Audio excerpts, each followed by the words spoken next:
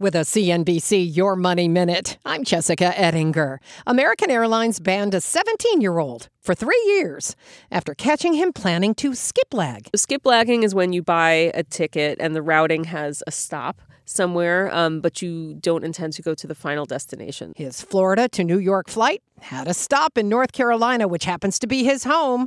Queen City News says he was questioned at the Florida airport, and he admitted that North Carolina was as far as he was going. Say you want a ticket to Chicago and you're booking a ticket that goes from Newark to San Francisco, but there's a stop in Chicago, and you don't want to go to San Francisco, and you essentially get out in Chicago and then just kind of leave the rest of the ticket. CNBC's Leslie Josephs. Skiplagging, that flight with a stop, is often cheaper than a nonstop. That's why people do it, but there are risks. Lots more on travel and airline spending at CNBC.com.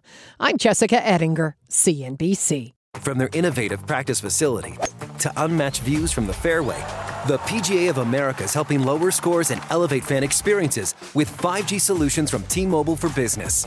Together, we're using AI-powered analytics to expand coaching tools and bringing fans closer to the pros with 5G connected cameras. This is game-changing innovation. This is the PGA of America with T-Mobile for Business.